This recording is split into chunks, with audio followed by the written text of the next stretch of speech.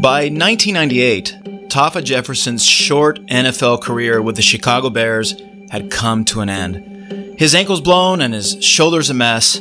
Now 23, he goes back home to live with his mom and dad, just for a couple of weeks until he can figure out his next steps. But as the weeks turn into months, Tafa starts to feel stuck. He's still young enough to try to rehab his ankle and get back in the game, but he knows that his chances of playing football again at any level are worse than 1 in a million. So now he has no prospects and no clue what to do next. And to make matters worse, he's sleeping in the same bed, the same room he grew up in. Every night, as he lays down in bed, he stares up at the ceiling that's covered in this thick, circa 1982 popcorn texture ceiling. Except for this one section, a patch right above him that's missing the texture. It's a patch that Tafa scraped off when, as a kid, he tried to paint the ceiling.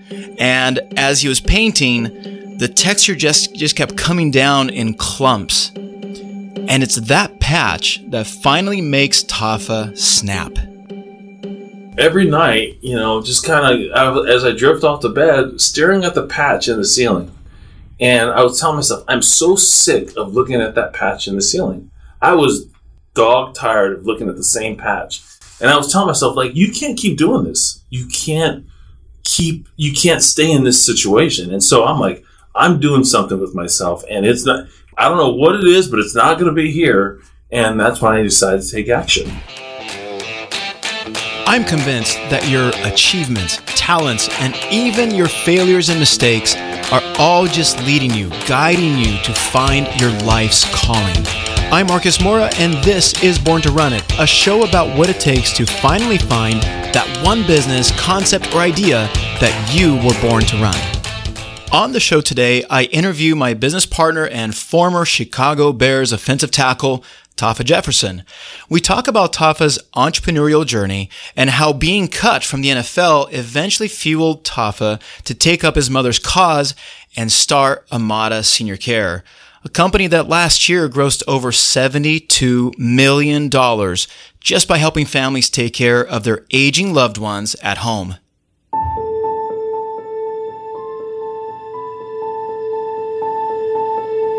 So we've all experienced rejection, from being picked last during recess, or getting cut from a high school team, or even not getting accepted into the university of our dreams, or getting passed over for a promotion that we think we deserved. So rejection is mundane, it's common, we all know that. But what's fascinating and unique about rejection is how it deeply affects each one of us, and more importantly, how it affects the businesses we launch, the art we create, or the impact we leave in this world. For example, if Michael Jordan had not been cut from his high school basketball team, would he still have become the greatest basketball player of all time? And I know that's arguable, but I stopped watching NBA games around the time that Michael Jordan quit, so to me, he is the greatest basketball player of all time. Anyway, for Tafa though, being cut from the NFL in less than 2 years could have put him on this downward spiral path all too familiar to professional athletes. But Tafa wasn't raised like any other NFL pro. It was interesting because it was not like the normal household where, dad has a 9 to 5.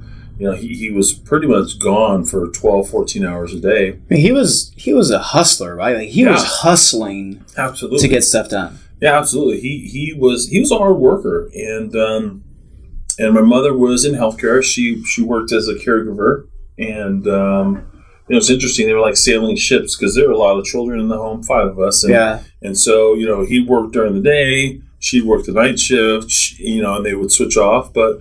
And we had a happy home. It was a home that was filled with love and support. And did you see your dad a lot, or no, was he didn't? But I've never heard from you that you felt neglected by that. Absolutely no. He was a constant presence in our home. For us, there's 4 boys and 1 girl, and I had a great childhood. And what's interesting, Marcos, is we didn't have a lot. But we didn't know that we didn't have a lot. So you didn't know, you didn't know if you were lower, middle, upper class. That wasn't even a thought to you. I had no clue. Do you remember when that may have dawned on you? Yeah, I think, as a young boy, and I'm talking, my early years, I think it kind of hit me when we transitioned from Los Angeles to Orange County. My older brother was starting to hang around the wrong crowd, and my dad, he had the wherewithal to say, okay, I've got, a few boys here, and if I don't get them out of this element and transition them to a better environment, I'm going to lose them to the streets. Yeah. And he told us that. And so it wasn't until we transitioned into Orange County. Now, if you can imagine, there's several of us, and my mother and my father sold the home, and we moved into a one-car garage that's probably as big as this, a little bit bigger than the office that we're standing in here, your office. Yeah. And we had a refrigerator. We had a microwave oven, and we had a bed. And my father, he was very industrious. He built racks on the wall. So he would get plywood and 4x4s, and he built 2 large racks, and we would sleep. No way. Military style, yeah. Because my father was in the military. It's barracks. He built homemade barracks. And every night we'd come home from school, we'd do our homework, we'd come home from school, we'd crawl up in the barracks and go to sleep, wake up in the morning, go to school. So Tafa doesn't grow up with a silver spoon, but that's not really the most unique thing about his childhood. See, in high school, Tafa was well on his way to becoming 6'6" and weighing about 220 pounds. But believe it or not, because of a heart murmur, he doesn't play football until his senior year. It's interesting. I was always a basketball player, so I had pretty good feet. And my father, he held me out of football because I was born with a heart murmur. Mm-hmm. And for some reason or another, he just, in his head, thought that, I couldn't take the blow. You play basketball. Yeah, I know, but, but not... Football's contact, yeah, right? It is, yeah. And it's funny because my younger brother was always better than me in football. Love? He started at an early age, yeah. And so... And so he was really talented. And I always wanted to play, but I just knew it was not in the cards. So they would always try to recruit me. And, I was a decent basketball player. I had some good feet.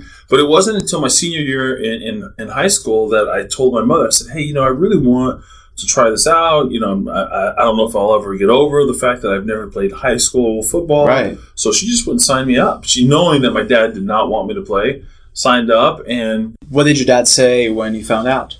He was disappointed, but he was disappointed. He was disappointed. I don't think he ever came to a high school game. He never did. Never, no. But you know what? Here's the thing: is it's interesting because my dad. I've always wanted to please my father, even to this day. I see that. Right? Yeah. In fact, I've already told you this, but every post we do, every piece of content we put out there, the very first person to like it and share it. You know who that is. Pops, yeah. It's your dad. Yeah. Everything. Yeah, it's amazing. He's a good man. Yeah. He's a good man.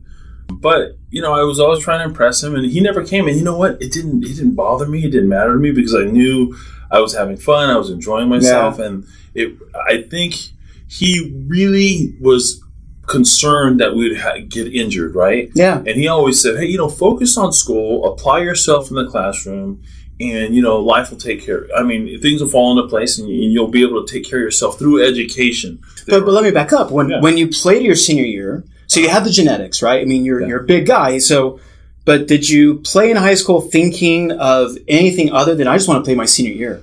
Was there any idea that I could play in college? I could get to NFL? Was there anything there? A complete fluke. Never even a thought in my mind. Yeah. I never thought about it. And it wasn't until I started getting recruiting letters from these universities, and I remember my wife now, my girlfriend at the time, right.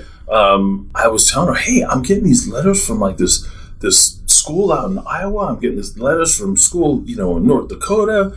And she's like, well, are you really considering leaving me and going? And I'm like, well, no.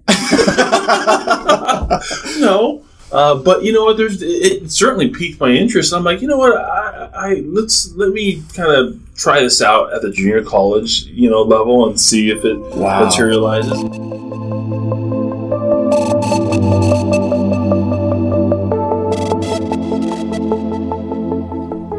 That junior college was the University of the Pacific, or UOP, in Stockton, California. Now, I've checked into this. I've seen the recruitment letters. Tafa was being heavily recruited by some major universities. And he comes this close to playing for Washington State alongside the now infamous quarterback Ryan Leaf. Yes, that Ryan Leaf. If you don't know who I'm talking about, just Google Ryan Leaf. For those of you who remember Ryan, he's actually joining me for a future podcast very soon, so stay tuned for that. Now, back to Tafa. In the end, Tafa decides to go to UOP for some really good reasons. First, he's able to negotiate a football scholarship with UOP for his kid brother, whose real name is Love Jefferson. And Love is one of the coolest guys you'll ever meet, and he also ends up playing in the NFL for the Chicago Bears. Second, the UOP campus is close to home, and it's close to Alicia, his high school sweetheart and future wife. But the third and most important reason had nothing to do with football. It was the fact that UOP offered a bachelor's in entrepreneurial studies, a degree that Tafa knew his father would be really proud of. Which goes to show you that even though Tafa was being heavily recruited by some major schools, the idea that he could eventually play in the NFL wasn't even on his radar. Halfway into my first year that I showed up on campus and I was playing, my coach at the time, he was telling me, hey, if you keep this up, you can play on Sundays. And, it's so embarrassing because I didn't even know what that meant. I don't know what that means. That means if you continue to play well on Saturday, you can play on Sunday. College to the NFL plays on Sunday. That's the thing. See, I don't follow football. Yeah. So literally for several months, I'm like, what in the heck? What is he talking about? That? Yeah. Again, I had no clue. And still, if you're 6'6" and you weigh about 300 pounds, you're not going to escape the NFL. Tafa does end up playing on Sundays for the Chicago Bears, but it's over almost as fast as it starts. He's drafted and cut from the league in less than 2 years. It's something Tafa will gladly talk about, but he also doesn't go around saying, hey, did you know that I used to play for the Bears? And by the way, he doesn't really have to. Almost everywhere we go, someone stops him and asks if he's some other famous football player. And the cool thing is he just says, no, I'm not. And that's that. And of course, there's that time when I introduced Tafa as a former center for the Chicago Cubs at an NFL alumni event. Yeah, as you know, I don't follow sports. So after getting cut from the Bears, not the Cubs, that's baseball, Tafa goes back home, back to sleeping in his childhood bed. And shortly after getting fed up with every night staring at his parents' outdated popcorn ceiling, he finally gets the inspiration he needs. So my mom was a caregiver. She still is a caregiver. And she worked her way up into a privately held company. And she worked her way from the field staff all the way up to management, and she came home from lunch one day. She's on her lunch break, and I was in the kitchen, of course, making a sandwich. I'm like, I'm bored. I don't have anything to do. I don't have a job. Might as well go make a sandwich. So I'm in the kitchen making lunch, and she comes home from the office, and she's like, hey, what are you doing today? In her loving way, she's just like, what's the plan? What are you going to do? And I'm like, I don't know. I'm thinking about, doing something with, the hospital administration. That's kind of like, I know I want to work with seniors and work in the hospital. I know I want to do something with sales. I just went and interviewed with Eli Lilly for a pharmaceutical sales rep job because I love people. Yeah. And, but that was just too stuffy for me. The thought of wearing a suit and a tie and every day, it just didn't fit me. Yeah. Right. So I'm like, I don't know. I'm just trying to figure it out. I'm like, any suggestions would be greatly appreciated right about now. And she's like, why don't you just start your own home care company? And that was it. It was like literally that one statement. I'm like, that might not be a bad idea. And I'm like, what do I need to do to start that? She's like, just start it. That's all I needed. It was just that simple sentence. And literally the next day, I ran down to Sears because at the time there was no Best Buy.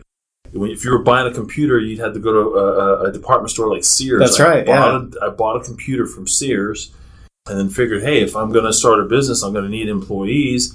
And started doing some research on employment companies. And then I found this little niche. It was a registry, nurses registry. And I'm like, hey, maybe that's where I start. And I started the nurses registry in late part of '97, and that's how I got in the game.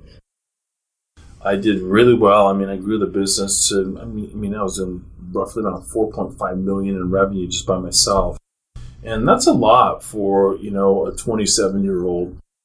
That's a good sized business for someone like that. And so for me, it was great. I mean, it was perfect because it allowed me to, marry my high school sweetheart. We had a wedding. We bought our first place, and life was great. We were off and running, and the business was growing, and we were doing great. And then all of a sudden, the bottom fell out, and that was very difficult because in a short period of time, I essentially lost the business. I went from running this very lucrative nurses registry, and I just really worked hard to establish us as a go-to company in Orange County, and we did great as far as being recognized as a player, one of the top 4 or 5 companies in Orange County. And I lost it all. I mean, the business model was flawed, and essentially the state came after us and said, "Hey, these people have been misclassified as independent contractors." Right. And so, me being young and having too much money, I figured I'd hire the best law firm money could buy, and I decided to challenge the state. And I lost. You can't fight City Hall. You can't fight. I mean, you're just not going to win. With a failed business behind him, Tafa sets off to start over. He's wiser at this point, and he wants to make sure that he doesn't make the same mistakes again. But he also knows that starting over is not going to be easy. He used to tell me all the time how tired he would feel just thinking about the mountain of work ahead of him to relaunch his business. And there was another problem. He was also tired of being alone in business, even though he didn't really even realize how tired he was back then. Because up to this point, he's been the lone wolf. And as any entrepreneur will tell you, being a lone wolf entrepreneur has some advantages, but in the end, it's incredibly lonely. But still, there's no one in Tafa's life at this point that he would trust enough to build a business with. Nobody that he could share this business and the effort that he was going to have to employ to relaunch everything. At least, no one like his old college quarterback, Chad Fotheringham. Tafa and I had originally met back in college. We played football together. I was a quarterback and he was an offensive lineman. So, and we hadn't seen each other for probably over 10 years. I had started a pharmaceutical career selling pharmaceuticals, and I ran into his brother at a pet store one day, and we caught up, and we set a time for us to go out to lunch, and Tafa and I went out to lunch and caught up, and shortly after the lunch, we were heading back to my office, and he took me to visit one of his clients who was on hospice, and I was a little hesitant to go in the house, but we eventually went in and ended up staying for hours and talking to this guy, and we really got to know him and talk pretty deeply. And after we came out, I just said, "You have an amazing, career, what you're doing. You're really making a difference in people's lives." And a couple days after that, he asked me to lunch again, and I thought it was kind of strange. I thought maybe he was just lonely or that he didn't have any other friends, but he called me back, and at lunch, he asked me to start Amada. At that point, he was transitioning out of doing what he was doing with more nurses and more hiring caregivers, and he wanted a business partner. And he saw that basically I'd been deeply impacted by meeting with his client. And so that's how Amada started. With Tafa's former quarterback, Chad Fotheringham, now running sales and Tafa running operations, Amada Senior Care takes Orange County and its competition by storm. It's not even a fair fight. With both standing at 6'6", Tafa and Chad are just unavoidable, and they quickly become kind of famous in Orange County as the big guys of senior care. In fact, their story is so good, it makes it on the cover of the business section of the Orange County Register. By the end of 2012, Tafa and Chad's one location in Laguna Woods, California, ends up caring for thousands of seniors, employing over 300 caregivers, and generates over $7 million in gross sales by their 5th year in business.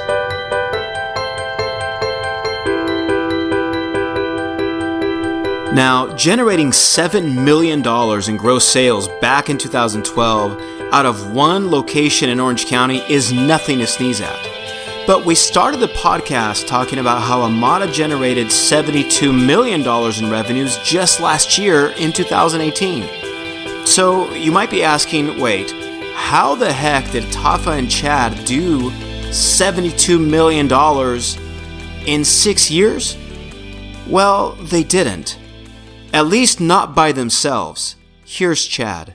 The next thing you know, we're about 5 or 6 years into our business. It's 2011, and we have some plans to expand into different areas within California, just within our own business. But an old friend of mine, Rob Christensen, who I'd worked with at Pfizer, he called me and asked me if I could help him vet out some different senior care companies that he was looking at franchising.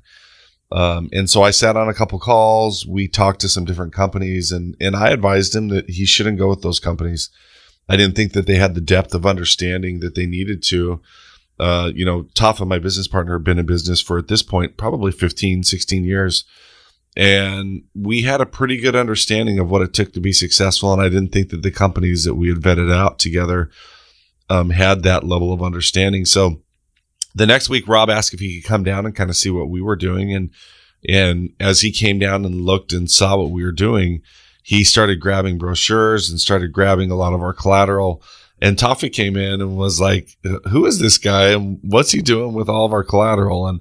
And Rob told both of us, me and Tafa, he said, well, I think I want to franchise what you guys are doing. And Tafa was like, no, we are not going to franchise. That's not, we have a different model, and we kind of want to just do things on our own. And after time, as Tafa really got to know Robert, and we realized that, if we had other partners who thought like we did and who had the same values and the same mission and the same desire to grow a similar type business, that we considered it. And we thought maybe we should, Robert's the right type of person. And next thing you know, within, the next 6 to 12 months, we started franchising, even though we really never thought about building Amada with franchising in mind. It was all about creating an organization that we could grow with just me and Tafa. But once we found Robert and we kind of built that franchise model, everything took off.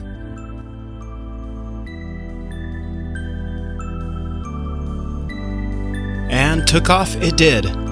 Robert goes on to launch Amada locations in 3 different states, employing hundreds of caregivers caring for thousands of seniors.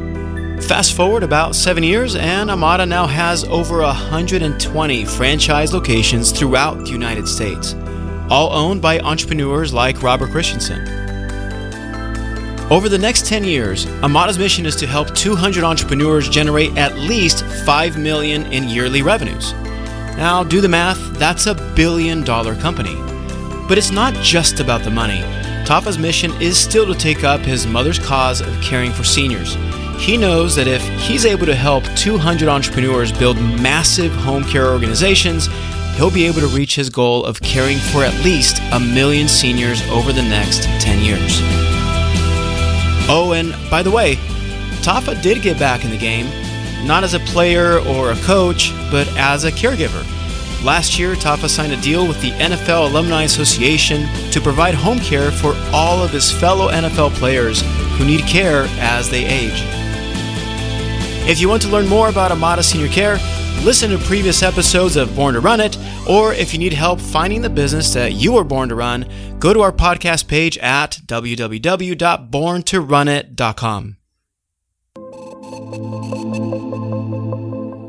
Thank you so much for listening to our show. You can subscribe to our show anywhere you get your podcasts, and while you're there, please leave us a review. It's your reviews that will help us reach more people who might be searching for their callings and allow us to document and tell more stories of amazing entrepreneurs. If you want to send us a tweet, it's at Born to Run It. You can also follow us on Facebook, Instagram, and LinkedIn. Just search for our show, Born to Run It. And if you enjoyed this or any of our episodes, I promise we won't be mad at you for sharing our show on social media using the hashtag #BornToRunIt. Our show is edited by the wonderful Deanna Mejia. I'm Marcos Mora, and you've been listening to Born to Run It. Hey, Marcus here with some legal mumbo jumbo for you. So this podcast is not an offer to sell a franchise. The offer of a franchise can only be made through delivery of a franchise disclosure document. And certain states require that we register our franchise disclosure document in those states before offering a franchise there. So this communication is not directed to any residents of those states. Now, for any more information on this, please go to amadaseniorcarefranchise.com/important-note. Again, that's amadaseniorcarefranchise.com/important-note. Also, any financial representations that you hear on this podcast or in any of our materials, please go verify them in our franchise disclosure document under Item 19, Financial Representations.